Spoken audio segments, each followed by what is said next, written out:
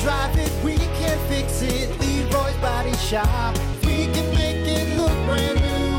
If you can drive it, we can fix it for you. Leroy's Body Shop.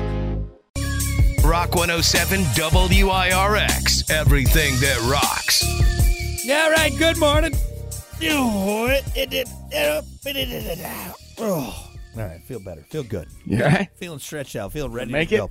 Yeah, I got to make sure I'm stretched out for my big live broadcast at Pratt today. Got to make sure I'm ready to go. Because you got to stretch out to sit there and talk on the radio. Don't want to pull a muscle when I'm talking on air. My back. My back. Yeah, look, obviously, we've already talked a lot about Screaming Yellow Summer. More to come with Pratt Intermodal Chassis. How did you get the nice 70-degree day? I know. Every time you get the nice days to be outside for live broadcast. Every time you've been there, it's just been like 105 degrees. That's good. You deserve it. Hey, you got. I took this one from you, okay, because it's your birthday. So you quit your bitching, all right? You quit your bitching. Anyway, more with the Screaming Yellow Summer and Pratt Intermodal Chassis to come. Right now, though, before we get to what we learned on the show, it's time for your final fact and opinion, your final thought for today. And you'll like this one because you like the internet and you're a dirty doper. The first thing ever purchased, anyone ever purchased online was a bag of weed. Some students from Stanford University sold a tiny amount of marijuana to some guys from MIT using an early version of the internet called ARPANET in 1972. Wow, really? Selling weed over there? Yeah, there wasn't really too much internet police back then. No, back then you could, just sell weed. Do anything you wanted because you were the only ones that had it. The early days of the internet was very Wild West-esque when it comes to technology. Imagine that. Like you can communicate with people across the way that have the same technology, but you're the only ones that have it. Yeah. Like, think about that. That's some power. Yeah.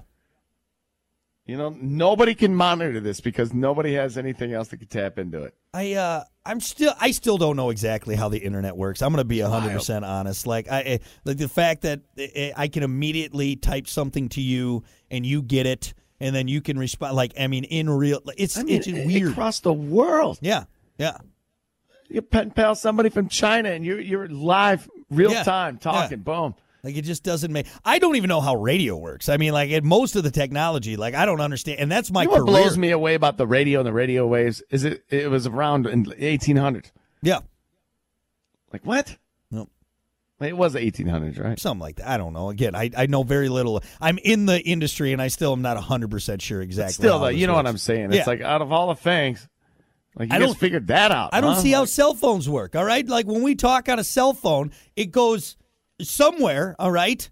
And then it goes somewhere, and everything's fine, right? Yeah, it just works. It just doesn't make sense. That's why you can't take these things for granted. You got to think about it every day. We do, though. No, we do. We get and you never think about it until the power goes out. And you're like, oh, no. And your phone dies and you can't charge it. Now, what do you do? Looks like I'm playing airplane mode of Candy Crush. That's what I'm doing. People lose their minds. Yeah.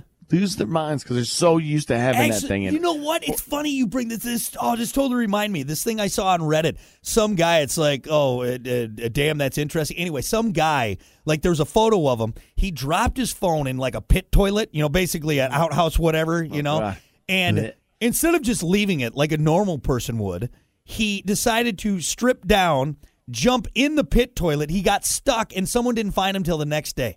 That's all just because he had to. Had to get that phone. We're so addicted to these phones that people are willing to jump into probably the most disgusting thing I could think of. Just to go back to Verizon and get another. Oh, but I'll lose all. It doesn't matter. It does not matter. Let it go. Disgusting. Let it go. Let it go into the pit. Yeah. That's what it is. And it all started with a bag of weed online from Stanford University to MIT, right there. What it's become. Yeah. Ridiculous. We're addicted.